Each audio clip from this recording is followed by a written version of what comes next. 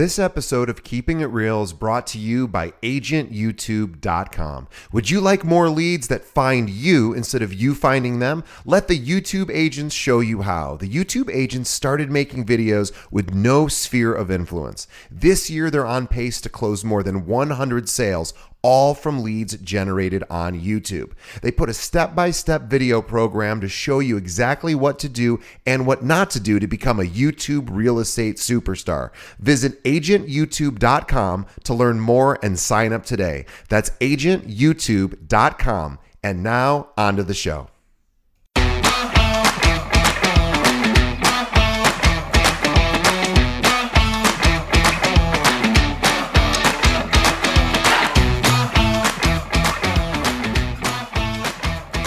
Hello and welcome to another episode of Keeping It Real, the largest podcast made by real estate agents and for real estate agents. My name is DJ Paris. I am your guide and host through the show. And in just a moment, we're going to be speaking with Rachel Scheid. Before we get to Rachel, a couple of quick announcements. Number one, please follow us on Facebook. You can find us at facebook.com/Keeping It Real Pod. We post links to every one of our episodes, and we even broadcast the video recordings live in real time. So you don't have to wait a few weeks for us to actually produce the audio episodes. You can watch it right there on Facebook. So once again, that's facebook.com/Keeping It Real Pod. And also, we just rebuilt our website from the ground up. It's keepingitrealpod.com. And of course, we have every single episode we've ever recorded and produced there. And we now have our different category episodes or shows rather, now segmented. So you can actually, for example, if you like the Monday Market Minute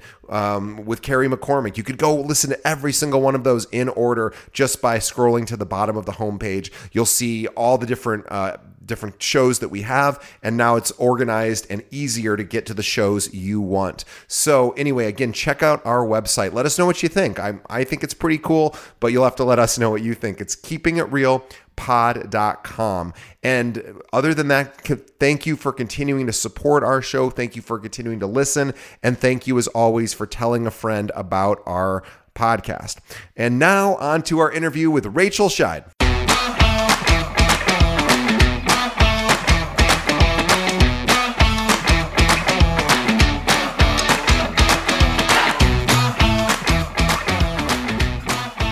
Today on the show, we have Rachel Scheid from Coldwell Banker in Chicago in their West Loop office. Now, as branch manager of Coldwell Banker's West Loop in Chicago, Rachel provides unmatched marketing support, meaningful coaching, and personalized attention. Her main focus is to bring agents to the next level, helping them grow their business and enhance their skill set.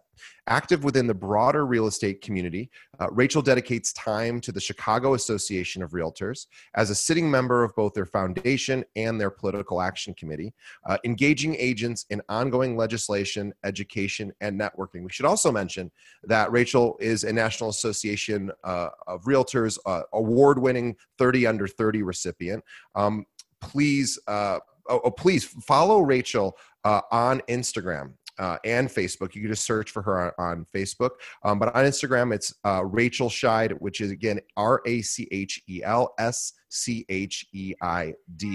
Rachel, welcome to the show. Hi, thank you for having me. Well, thank you for coming on.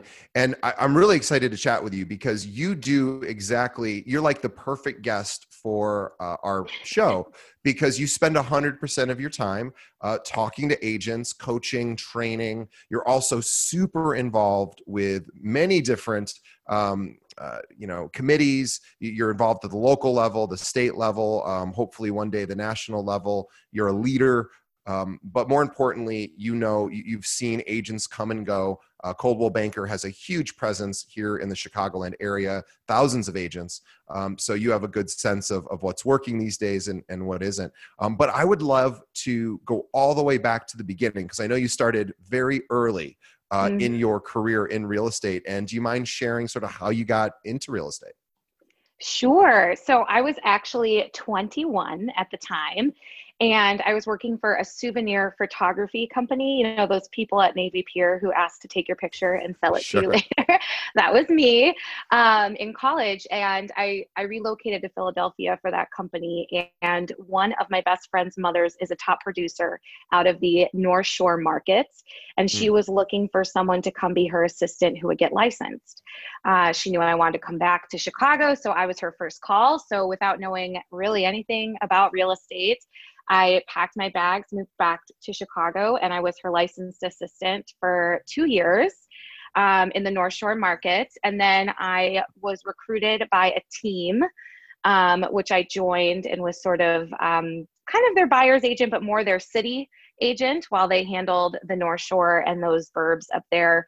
I was on the team for 3 years. Then I went solo for a year, doubled my business my first year off the team, which was amazing. Wow, that's Um, incredible. yeah, and not an easy feat, but I think you're just capable of so much more than you think you are most of the time. And the company I was at the time asked me to become an assistant managing broker. And then Coldwell Banker recruited me to the position I'm in now as managing broker of the West Loop in September of last year. So sort of the origin story. Well, congratulations. And Coldwell Banker is obviously one of the biggest real estate companies in the country, maybe the biggest. But to appoint somebody as young as yourself to the managing broker and sort of branch manager position is a huge feather in your cap. It means, of course, they have tremendous trust and they're excited to see where you take the business. But traditionally, that is not often filled. Those positions aren't often filled by people as young as yourself. So that's a huge indicator of where you're at in your career and what you're able to offer brokers. And I think my first question actually or my next question has to do with teams, because you started out as an assistant, then you joined a team. And I was curious on your thought. And obviously there's lots of ways anyone can enter this business. You can be a solo practitioner. You can be an assistant to somebody. You could be a more sort of fully formed team member, or there's lots of ways. Do you think that because once you went on your own, you were able to double production, but was that time spent as an assistant or as a team member, how helpful was that for you so that when you went on your own, you were able just to go, okay, now I can hit the ground running? hmm I actually coach agents on this a lot because, you mentioned Coldwell Banker is large. So we get a lot of new to the business. We have a Sure. lot of, 5 million to 8 million. How do I get my business to the next level? And we have a lot of top producers. And at every stage, there's that question, right? When you're new to the business, should I get a team so I can get leads and I can learn things? When you're middle of the business, you're like, if I added a buyer's agent, could I get a couple million more in volume? And then when you're a top producer, the question becomes, what can I take off my plate that will open this glass ceiling even more for me? And I have a couple different theories, but my biggest thing for newer agents where teams are concerned is teams are great for brand new to the business or under 3 years if you don't have that mentorship and that coaching with your managing broker in the company. Right. And every company has different platforms. So it's kind of like picking a university. You got to pick where you feel like you can fit in and grow. And there are a lot of companies that have competing managing brokers, or maybe they're not full time, whatever it might be. So a team is great in that sense. If you're not getting that mentorship and coaching, and frankly, education, because you need to know how to fill out a contract before you write one the first time. Please learn that. And then for the agents that are that 5 to 8 million range, I saw a lot of this a couple years ago, and I'm sure you did too. So after 2008, when things started picking back up in like 13, 14, it was so easy to be a realtor. Yeah. And so what we saw was a lot of newer brokers getting to the 5 to 8 million mark really quickly. And they thought to themselves, well, I've got to add teams so that I can grow even more. But now look where we're at, right? We're in like a little bit more of a dip. And now those people are responsible for the production of other people. And I always think you're really capable of so much more if you have the right efficiency and the right organization. So I like teams or partnerships as you get higher in that volume. And it's the thought process of, if I didn't have to run and do these 12 showings this weekend, how many listing appointments could I get? that then Right. also help my team members, because those are open house opportunities for them to pick up more buyers, right? It gets my name out there on the signs, which then increases market share for me and my team. So that's kind of what my thought is. If you don't have that mentorship and coaching, then I think it's a great idea. But if you have it, I think push and see what you can do on your own, because you can make a lot more money when you're a solo agent. Yeah, it's really interesting. You said something that I think is important. I want to circle back to. So Rachel and I are similar in one area. I do not train or coach, and that's really her main specialty, and it is an awesome specialty to have. I don't have that specialty. I do spend all my time recruiting. However, I get this question a lot, and I'm sure Rachel does as well. So for anyone out there who's listening, this is just a good thing to know, which has to do with whether your support team, your trainers, your managing broker, the management people at the company, the firm you're at, are they also out there producing? In most cases, in my experience, I've been doing this 10 years, those firms, they are producing, not in every case. Rachel is one of those rare exceptions. And I honor her for that, because this question comes up. I talk to agents all day long that are thinking of joining our firm. Rachel does the same thing. And that is a common question is, hey, if I need help, are you going to be out there doing your own production? And I'm sure, look, if my best friend needed me to help them buy or sell a home, I would probably help them, but that's about it. And Rachel is she is a non-competing broker. And I do want to honor you for that. Most firms do not put that into place. And I think that gives your agents a tremendous advantage working with you versus maybe other firms. And it's no fault of the firm, but again, Right. just naturally speaking, if those support team members, if those trainers or managing brokers are also out there doing their own production, it'll just naturally limit their time to support agents. So I really want to honor you for that, because that, to me, I really can appreciate that, especially for new brokers, like you were just saying.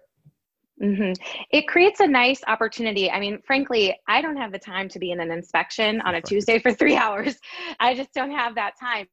But it allows me to accompany agents on listing presentations. Let's say when you're a newer agent, that's probably like the most palm sweaty Yeah, moment of your career, sure. is your first couple listing presentations. And so because I'm non-competing, you don't have to co-list with me, and I can go with you to that appointment to sort of be your backup. Of course, now it's all virtual, to kind of give you that confidence that you need and be able to articulate things. And it also makes the sellers and buyers, the clients of my agents, feel comfortable using newer brokers when they know they have Sure. access to me all the time, right? I'm there trying to help them grow their business and cultivate in that way.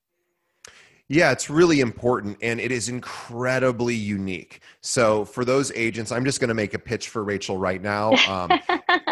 Even though I'd love it if you joined our company, but the reality of it is that Rachel is an amazing option, because not only is she have experience producing and producing for not just herself as a top producer, but also for top producing teams. She has this previous experience of being out there and doing it. And now she's able to take all of that wisdom and experience and focus 100% of her energy helping agents do the same. So I've been doing this particular podcast for 4 years. I think you're the first person, or maybe the second person out of 160 some that is able to do that. And so I just wanted to say how unique that is, and how special that is, especially for any agent that's like, I don't feel 100% comfortable going on a listing appointment, or meeting a buyer well, now we're not meeting them in person, but even having a buyer consultation on Zoom, or however people are doing it these days. And actually, let's talk about that. So, you run an office, you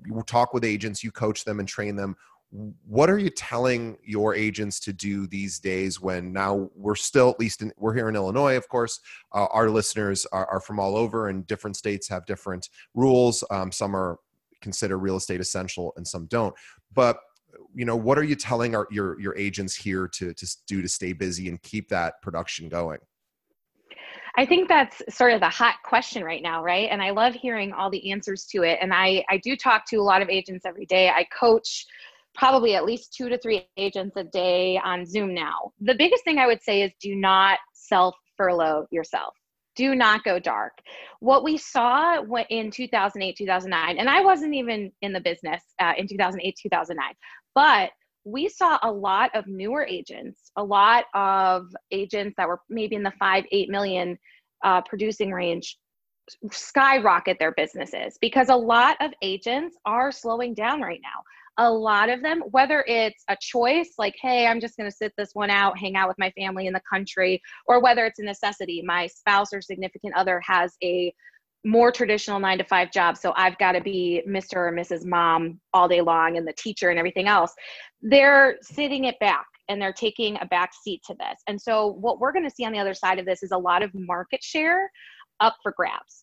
So I'm coaching a lot of my agents on farming. I believe wholeheartedly in farming, but I look at it holistically. You've got to be in people's mailboxes. You've got to be on their social media in the form of ads, and you need to be present in the community. Now, it's a little difficult to be present right this second, but if you can do those two things now, then when we're on the other side of it, those farm areas are where you look for open house opportunities within your company, right? So that way, it's really a holistic approach. And my first listing was from a postcard someone saved for 4 months.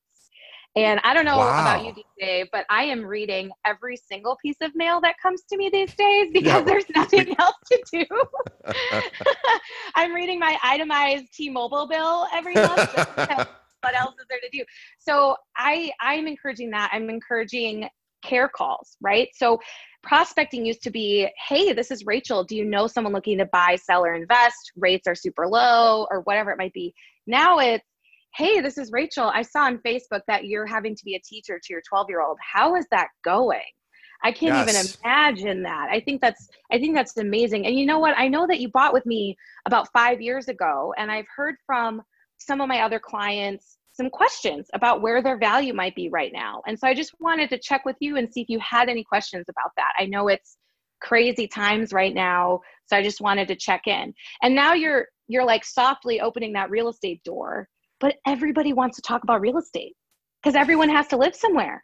Do you, I can't imagine what percentage of people are climbing the walls inside their place, feeling trapped, feeling like it's just not enough space, because of course none of us predicted, the world didn't predict that anything like this could happen. And so now all of a sudden the square footage we have and the layout of our place is probably more important than ever since we're all stuck at home. And I know I am feeling that pinch of like, I need a bigger place.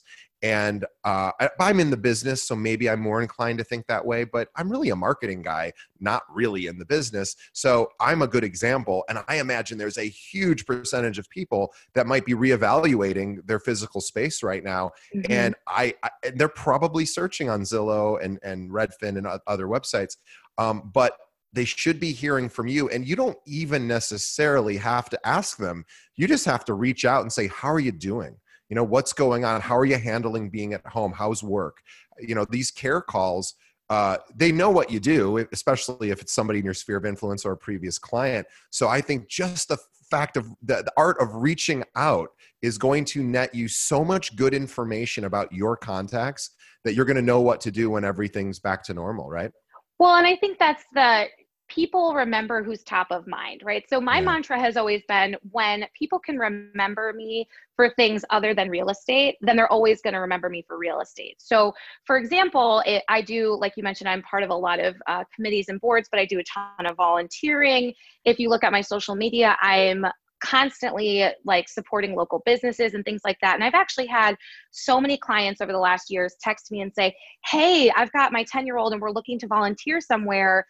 Can you recommend something? So I become the resource for things, not just real estate, which means I'll always be the resource for real estate. And I think for whether you're new or you're an experienced agent, these care calls absolutely have to happen.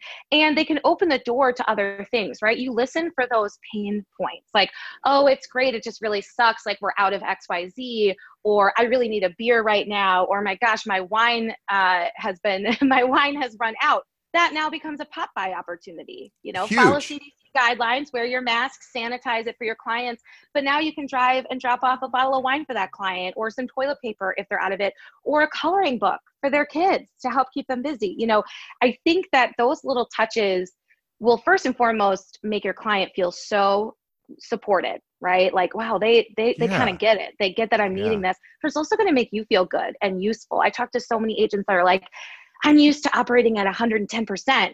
and I feel like I'm being capped at like 80% because there's nowhere I can go. I can't go network. I can't go talk to other realtors or meet people for coffee. And I'm like, this is a nice proactive way for you to be able to engage in a way that's not just a call, but it starts with a call. And I think that's super important.